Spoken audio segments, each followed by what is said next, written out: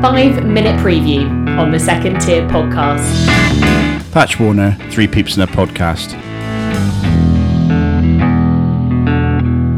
What is your greatest hope for the new season? We need a vast improvement on last season. Under Lee Johnson, we improved season on season, and unfortunately it didn't work out for him. But we need to see some goals, an attacking football, and a top half finish. What's your biggest fear? Our home form has been terrible in recent seasons.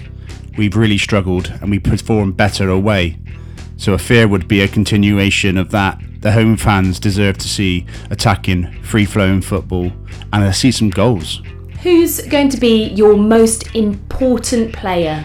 Dan Bentley kept us in the game so many times last season and can't have been far away from getting in that England squad in the summer. Who's your club's unsung hero? Andy Weimann, who sets the tempo, puts in so much of a shift, is often overlooked and underappreciated by fans, and we really missed him when he got injured early in last season. Who's a player to keep an eye out for this season? Han Noah Masengo. Got him from Monaco a couple of years ago, and he has started to bulk up. He started to add extra bits to his game. He is tenacious and will win us battles in the midfield. Be interesting to see how he does this season. Have you got the right manager in charge? Even though when he came in, his win ratio was not great last season, he got the job, and he is still, for me, 100% the right man for the job. He's got a proven track record and he knows how to get the best out of players. What advice would you give him? Try and keep hold of all of the players that we've got now.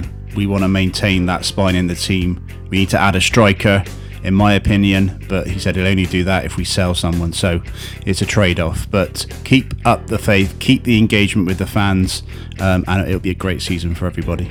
Name a player from another championship side who you secretly admire. Joe Bryan, ex-Bristol City, so not really a secret, but he has had a fantastic career, and I really hope that Fulham do well this season, but not at our expense.